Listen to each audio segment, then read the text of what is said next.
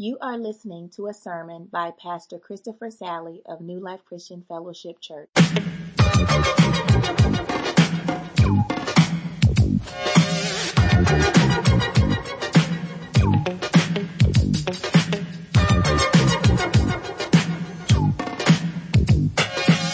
It's like a jungle sometimes. It makes me wonder how I keep from going under.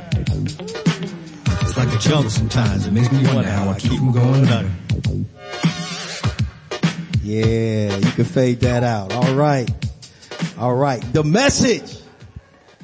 When you heard those words, those of us who got a, kind of old school hip hop flow to us knew that the message was a song by Grandmaster Flash and the Furious what?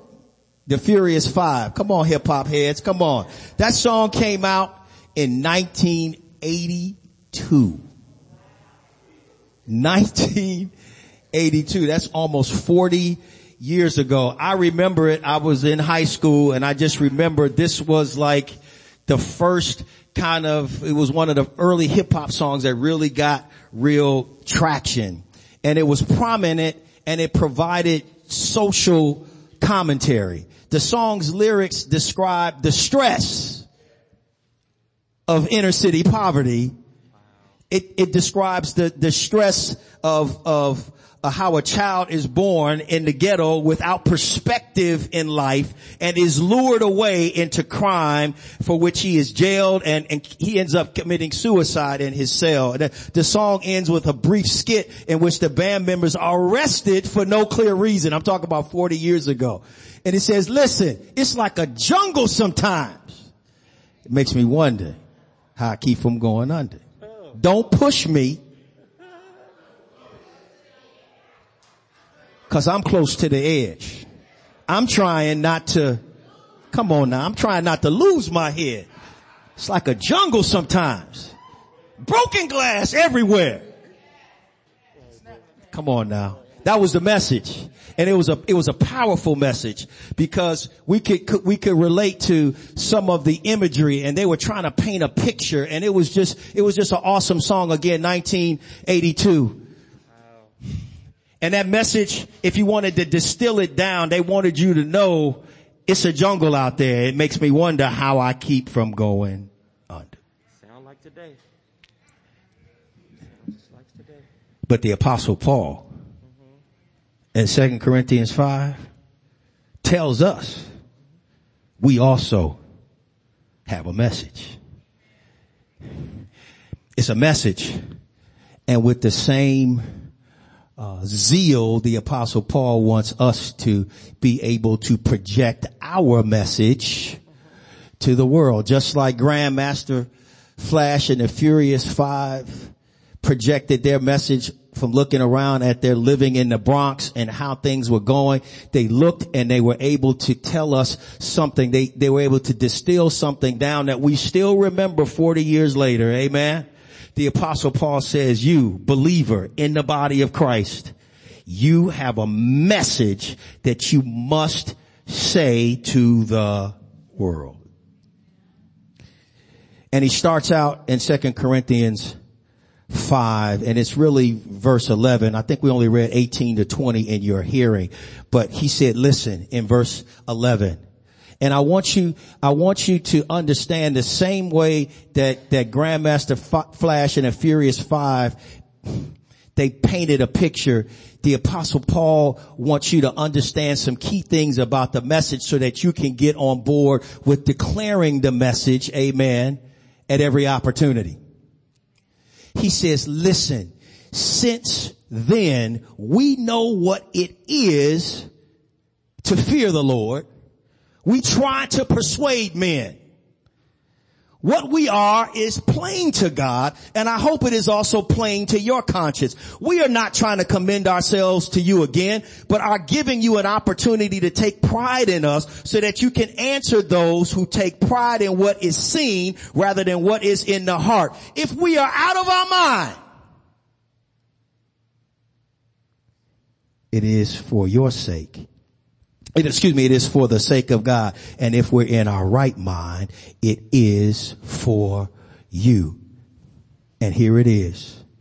For Christ's love compels us, because we are convinced that one died for all, and therefore all died. And he died for all, that those who live should no longer live for themselves, but for him who died for them and was raised again. The Apostle Paul wants you to understand the fervency of the message. Fervency.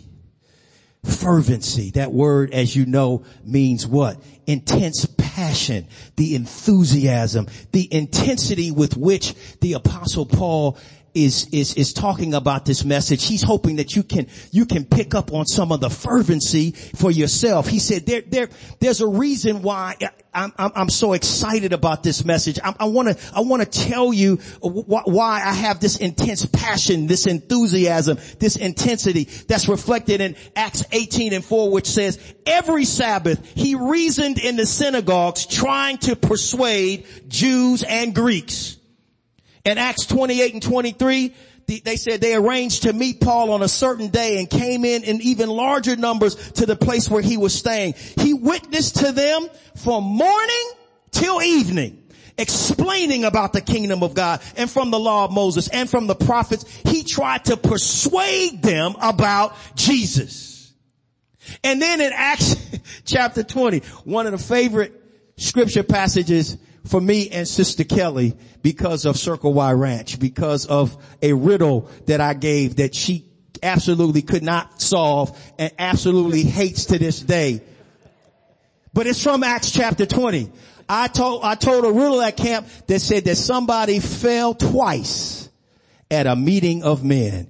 This is the meeting of men. The Apostle Paul was preaching in Acts chapter 20. And the scripture says they came together. Paul spoke to the people, and because he intended to leave the next day, again, he says, I'm getting out of here. He said he kept on talking until midnight. There were many lamps where they were meeting. And there was a young man that was seated in a window. His name was Eutychus, who was sinking into a deep sleep as Paul talked on and on. Paul was like, I gotta tell you about this message. I got fervency and intense passion. And Eutychus was like, I'm sleepy. And he fell asleep. And he was so sleepy and fell asleep, then he fell out the window. He was sound asleep. He fell to the ground from the third story and was picked up dead. He fell twice at a meeting of men. I don't know why Kelly and the rest of them couldn't get that. He fell asleep and he fell out the window. But look what happened. This is intensity here. This is passion. This is fervency. Paul went down, threw himself on a young man, put his arms around him and said, don't be alarmed. He's alive. Then he went upstairs again, broke bread and ate. And after talking until daylight, he left. Somebody dies when you're preaching. Paul raises him back from the dead, puts everybody back upstairs, and continues talking until daylight. That's fervency. I'm pretty sure that if somebody fell out dead at this, that would be it. We're like, okay, everybody back in, everyone back in, back to your seats. I'm not finished with the sermon. Paul said he only intended to talk till midnight. He talked until daylight. But he said, I gotta get this message out. There's a fervency that's there. And you know where that fervency flows from? It's two places. And he tells us right here. Paul has discerned the stakes. He's discerned the stakes, and he's driven by the source. Amen. Paul, two things. He's discerned the stakes. And what do I mean like that? He says, since then we know what it is to fear the Lord. He says, fear the Lord, meaning I understand how awesome God is. I have an accountability to the divine judge. I know that I need to get this message out, and my intense passion flows from the fact that I understand the stakes. That's why I'm preaching all night. That's why even if you fall asleep and fall out of a window dead, I will come down, make sure you're okay, raise you back to life, and we're going to keep preaching. He says, I understand the stake. I've discerned the stakes. I know there's a lot of noise out there about me. Paul says, I know I got haters. He spent a lot of 2 Corinthians talking about his haters, talking about those that were trying to undermine his apostleship, trying to say that he was taking advantage and doing this and doing that. Paul says, listen, I gotta get this thing straight. I understand the stakes because I have a great message. And a great message deserves a great messenger. A clean message deserves a clean messenger. The best message deserves the best messenger. And the apostle Paul says, I don't want any of this noise about me trying to commend myself and doing all of these things. He said, I want to make sure. Listen, that's what he says. I hope, he said, what we are is plain to God. It's important. The apostle Paul says, I want you to know I'm sincere and I'm transparent. I'm a good messenger. I'm sincere. I'm transparent. Don't listen to all that noise that's going around about me trying to commend myself. That's why the apostle Paul spent time talking about, I never took anything from you when I was there. I worked, even though I could have done this or that, I didn't. I want to be the best messenger. Paul says, cause I understand I have the best message. Yes. And I don't want somebody to miss out on what God is trying to tell them because they see a schism between what is said and what they see. So the apostle Paul says, I'm not trying to commend myself to you again, but giving you an opportunity to take pride in us. I want you to be able to say, no, Paul is sincere. I want you to be able to say Paul is transparent so that you can push back against those haters that are hanging around, that are taking pride in what is seen rather than what is in the heart. And he says if we are out of our mind, it is for the sake of God. There were some folks that were saying, Paul, you're literally out of your mind. And I believe it was in Acts chapter 26, 24 and 25. In Acts chapter 26, for some reason I didn't write that one down. This is when the apostle Paul was defending his ministry before Festus at the end of Acts. And why is Acts 26 hiding from me? Stuff is blowing around. Acts 26. After the apostle Paul was talking about how he came to know Christ, and he talked about his experience on the road to Damascus, and he talked about being in a trance and hearing voices and all these other kind of things. And then at that point in verse 24, Festus interrupted Paul's defense and says, "You are out of your mind, Paul." He shouted, "Your great learning is driving you insane." He says, "I am not insane, most excellent Festus. What I am saying is true and reasonable." But that wasn't the only time that somebody had said to Paul, "You're literally out of your mind." He says, "I'm not crazy. It's not about me. It's about him." It kind of reminds me of what David did when in 2 Samuel chapter 6, when David was dancing before the ark. And he was dancing out of his clothes. And his wife Michal said to him, "How undignified is the king today?" As he dances. And he said, "It was before the Lord." And he said, "And if you give me a chance, I'll get even more undignified than this, because it's before the Lord. I'm dancing before the Lord. And so when I'm focused on what the Lord wants, it may seem crazy to you." He says, if it looks like I'm out of my mind, it's because of him. And if you think I'm in my right mind, good, it's for your sake. But one of the two, I'm going to give an answer to the one to whom I have accountability. So he understood, he discerned the stakes. That's why he could be fervent. The fervency flows from the fact that he discerned that there was high stakes here. He wanted to be the absolute best messenger because he says, "I absolutely have the best message." And then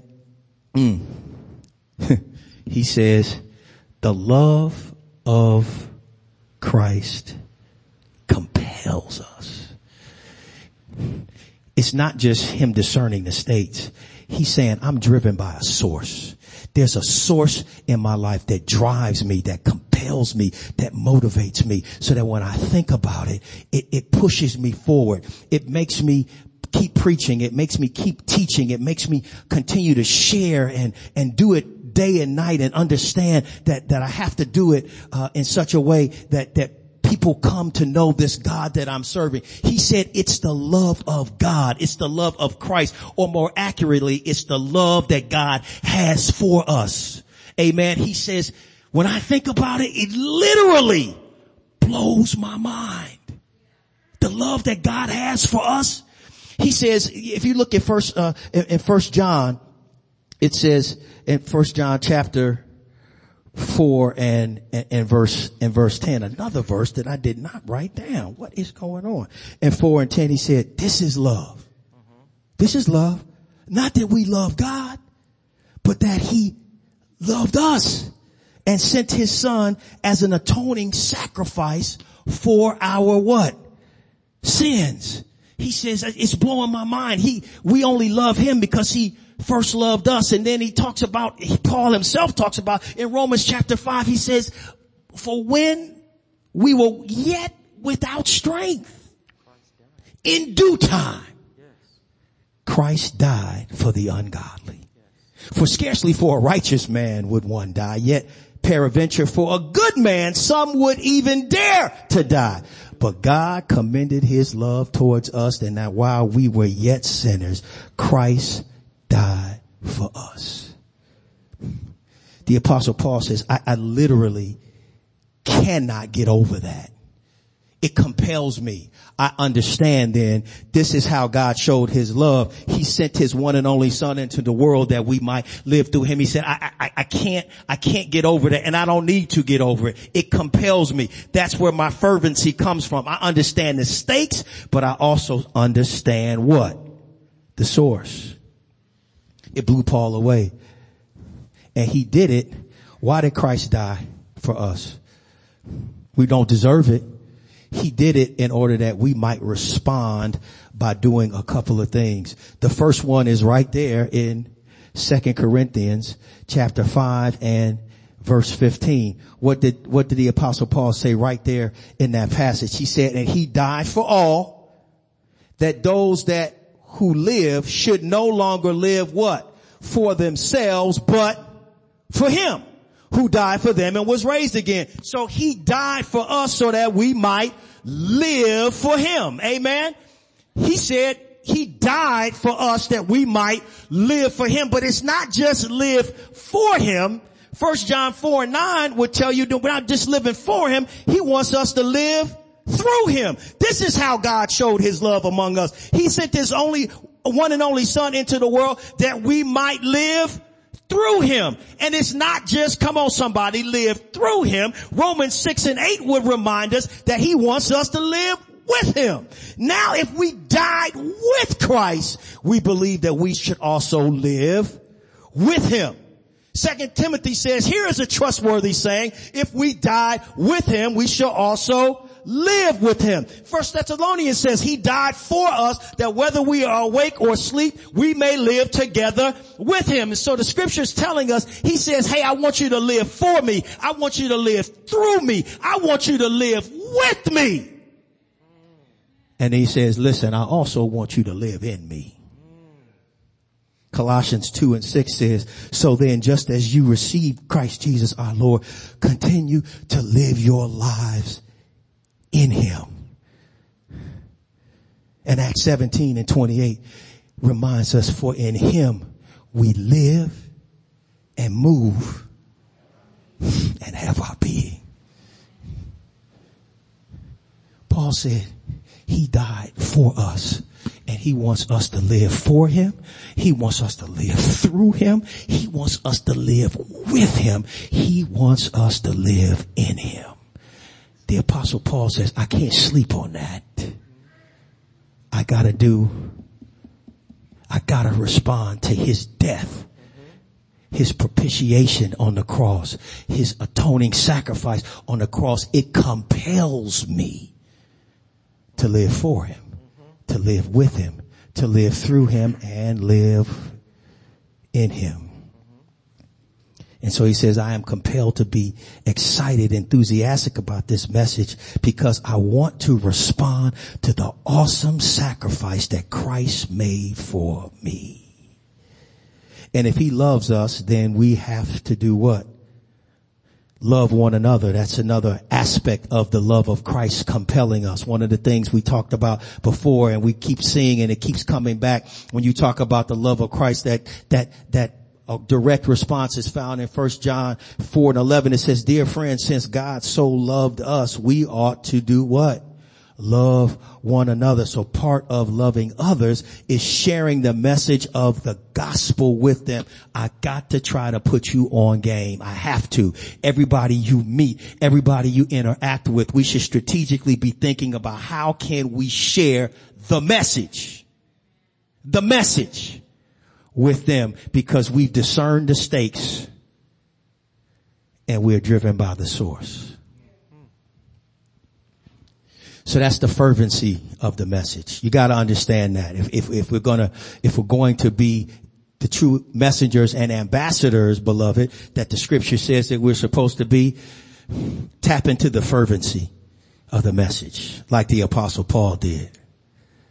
But don't just tap into the fervency of it, tap into the potency of it. Do you realize what the message that we have and the responsibility we have to carry, what that message is? Implicitly, and it's not found in this passage, but we've talked about it from other passages. Implicitly, that message is a message, first and foremost, of what? Repentance. It's a message of repentance. You remember that from last week in Acts chapter 2 when the apostle Peter finished and he said, therefore let all Israel be assured God has made this Jesus whom you crucified both Lord and Christ. And when the people heard this, they were cut to the heart and said to Peter and the other apostles, brothers, what shall we do? And what was his response? Repent and be baptized, every one of you, in the name of Jesus Christ, and ye shall receive the gift of the Holy Spirit. He says repent. The message, first and foremost, is a message of repentance. It's a message of what? Repentance. A message of repentance. And if you looked in Acts chapter 26, again, and you looked at in that same section where the apostle Paul is defending himself against, in front of King Agrippa and in front of Festus, he says this about the message. He says, so then King Agrippa, I'm in verse 19, just so you can understand, it's a message of repentance. But there's some steps that we're taking. I want to show you something here. So then King Agrippa, I was not disobedient to the vision from heaven, first to those in Damascus and those in Jerusalem and all Judea and to the Gentiles also. He said this, I preach that they should repent and turn to God. And here's the additional part, and prove their repentance by their deeds. Implicit in repentance is turning away and turning into a different direction, turning back to God. But the apostle Paul is letting us know you just can't say you about repentance. You gotta be about repentance. And repentance means that you should then do what? He said you should prove your repentance by your by your deeds. To that end, I want to introduce you to the gangster of the gospel, John the Baptist. The gospel gangster. Who in Matthew 3 said in those days John the Baptist came preaching in the wilderness of Judea and saying what? Repent, for the kingdom of heaven has come near. But then you look over in the parallel passage in Luke after you said that, and he saw the crowds coming out to be baptized, and he literally says to them, you brood of vipers, who warned you to flee from the coming wrath? He said, produce fruit in keeping with repentance. And do not begin to say to yourselves, no, don't start this. Don't say, we are Abraham's children. I tell you, from these stones, God can raise up children of Abraham. The axe is already at the root, and every tree that does not produce good fruit will be cut down and thrown into the fire. And here's what I love. Remember how I said, preachers preach for decisions. Just like Peter said, he was waiting for them to say, then what shall we do? He said, repent. And so when John the Baptist called them a brood of vipers, and in the parallel passage in Matthew, he's really talking about the Pharisees and the Sadducees. He said, I know you're hanging around. Just because you hang around in the crowd does not mean you are sincere about repentance. So he said, let me get this out right now. You don't just need to repent. You need to produce fruit in keeping with repentance. As an aside, I'm telling you, that's the passage that I think of when I think about interaction with white Christians. I'm not interested in hearing you just tell me you know Jesus. I'm interested in seeing fruit that you know Jesus. Now we got to put our fruit on display as well. But the reason that the gospel gangster himself, John the Baptist, said what he said is because he looked in the crowd and he saw who was coming. And he said, I can see through your jive antics like it's glass. So let me just tell you this. I'm expanding the message, not just to say repent, but produce fruit in keeping with repentance. Amen. And so I'm not interested in what you say that we're all going to be one because of our history. Come on now, because of all of the interaction, because of all that we've seen. When we hear that you've repented, we want to see fruit that's in keeping with repentance. And if that's how you felt it as well, that's Luke chapter 3. That's John the Baptist. That's John. The axe is already at the root. We looking for trees that are fruit producing. And we need to be producing fruit too. Don't get me wrong, but right now I'm talking about that other fruit. Yep. Given our history, given everything that's going on, we need to see some fruit. You know how you do when when a black person tells you that they are a Christian, you just say amen. When you meet a white person, be given our history. We're scarred. You say, okay. I'm gonna need to see this. Yes, I'm a believer too. Really? Produce fruit in keeping with repentance. When I first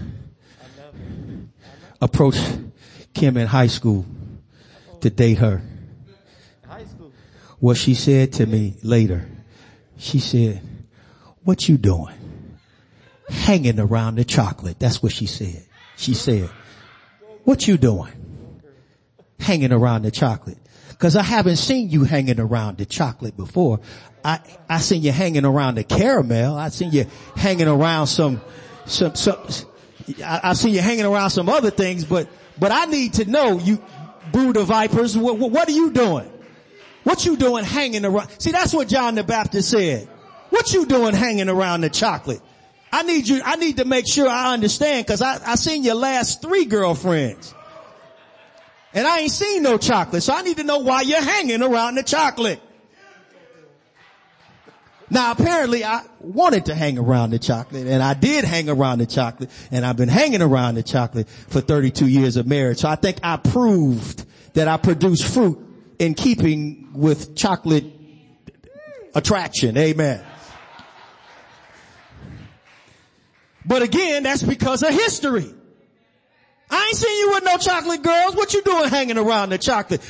John the Baptist said, I haven't seen you interested in anything that will resemble repentance, so I want you to produce fruit in keeping with repentance. That's the message of repentance. And the message of repentance says, listen, I need you to repent, but I also need you to produce fruit in keeping with repentance. That's the message. And I love, this is not my message, but I love what they said to him. What shall we do then? And he said, the man who has 2 tunics should share with the one that has none. Very specific. And the one who has food should do the same. Then the tax collectors came and said, what should we do? And he said, don't collect any more than you are required to. Then some soldiers asked him, and what should we do?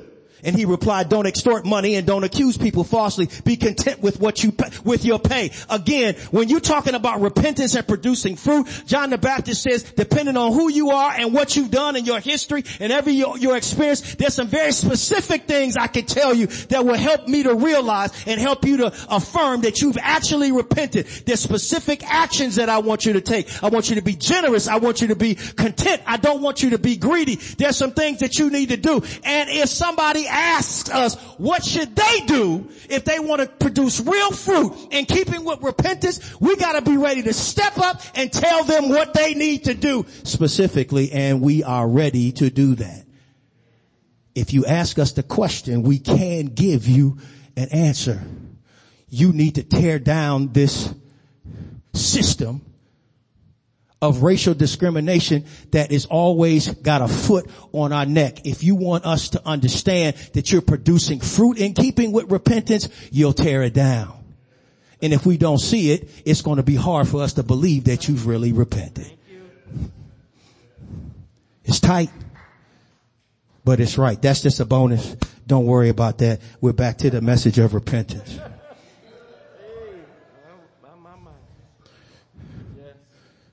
But it's not just a message of repentance. It's a message of regeneration. It's a message of regeneration. The Apostle Paul says here, no more surface evaluations of people. No more looking at the outside. It is about spiritual state and spiritual what? Standing. So in Christ you are children of God by faith. For all of you were baptized in Christ, have clothed yourself with Christ. There's neither Jew or Gentile, slave or free, nor is there male or female, for all of us are one in Christ Jesus. Where am I getting that from? He literally says, so from now on, verse 16, we don't regard anyone from a worldly point of view. Though we once even regarded Christ in this way, we don't do it any longer.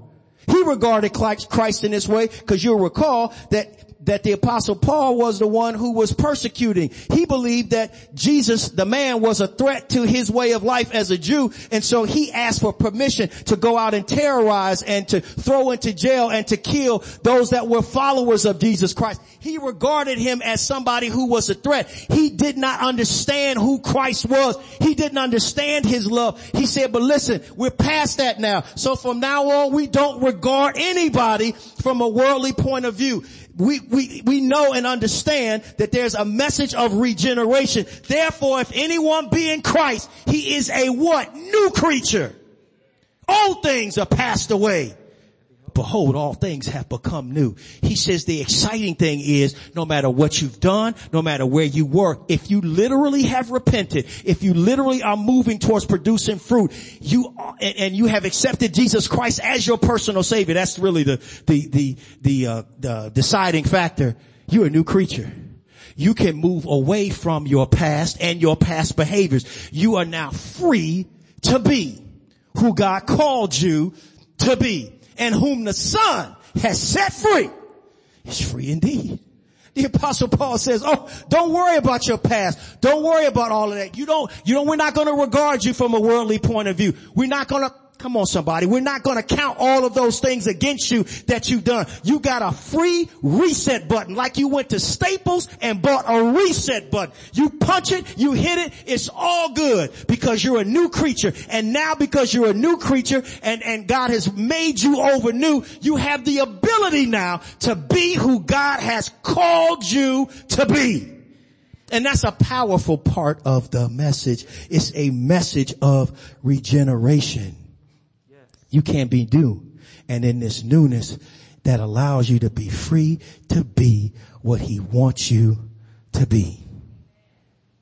Yes.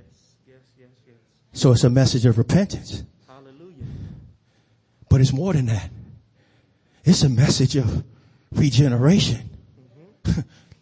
But it's more than that.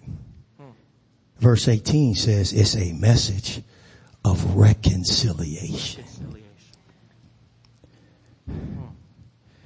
All this is from God, who reconciled us to himself through Christ and gave us the ministry of reconciliation. That God was reconciling the world to himself in Christ, not counting men's sins against them, and he has committed to us the ministry of reconciliation. It's a message of reconciliation. We're not just telling folks that they can repent and produce fruit in keeping with repentance. We're not just saying that they have been made new once they've accepted Jesus Christ. He says that literally the ultimate goal is this, that it's a ministry and a message of reconciliation. And Christ, beloved, is the reconciler, not just between us and him, between humanity, but all creation. He's reconciling all things to himself. That's what Colossians 1 tells us, who's the image of the invisible God, the firstborn of every creature. For by him all things were created that are in heaven and in earth, visible and invisible, whether they be thrones or dominions or principalities or powers. All things are created by him and for him. And he is before all things, and by him all things what? Consist. And he is the head of the body, the church, who is the beginning, the firstborn from the dead, that in all things he might have the preeminence. For it pleased the Father that in him should all fullness dwell, and having made peace through the blood of his cross, by him to reconcile all things unto himself, whether they be things in earth or things in heaven. He is the ultimate reconciler. He is reconciling everything, and it says, "Lift by the blood of his cross, and having made peace through the blood of his cross." That's the path that allows him to be the reconciler of all things. God ultimately, before we messed it up and fractured the relationship in sin, he said, I created you for an eternal love relationship with me. I created you in such a way that you had free will. You chose to be independent from me instead of dependent on me. We have not seen the relationship God wants to have with us. We have not seen the relationship that God had with his other things that he's created. We've not heard a bird sing, a robin sing the right song yet. Because it's fractured by the world is fractured by sin. And when that robin sings that sweet song, it'll happen when all things are reconciled unto himself. Creation is literally groaning for the adoption of sons. It's waiting for us to be glorified. He's waiting for the reconciler to set all things right. But in the meantime, in between time, he said, I want you to be reconciled to me in a relationship right now. And I paid a penalty on the cross of Calvary for you to be reconciled to me. Yes. That's ultimately the message for us. You can be reconciled to God.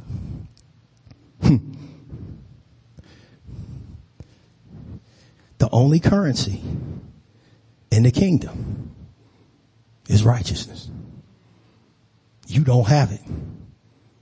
I don't have it, but we need it. And there is one that provides it. If you confess with the mouth the Lord Jesus and believe in thy heart that God has raised him from the dead, thou shalt be what?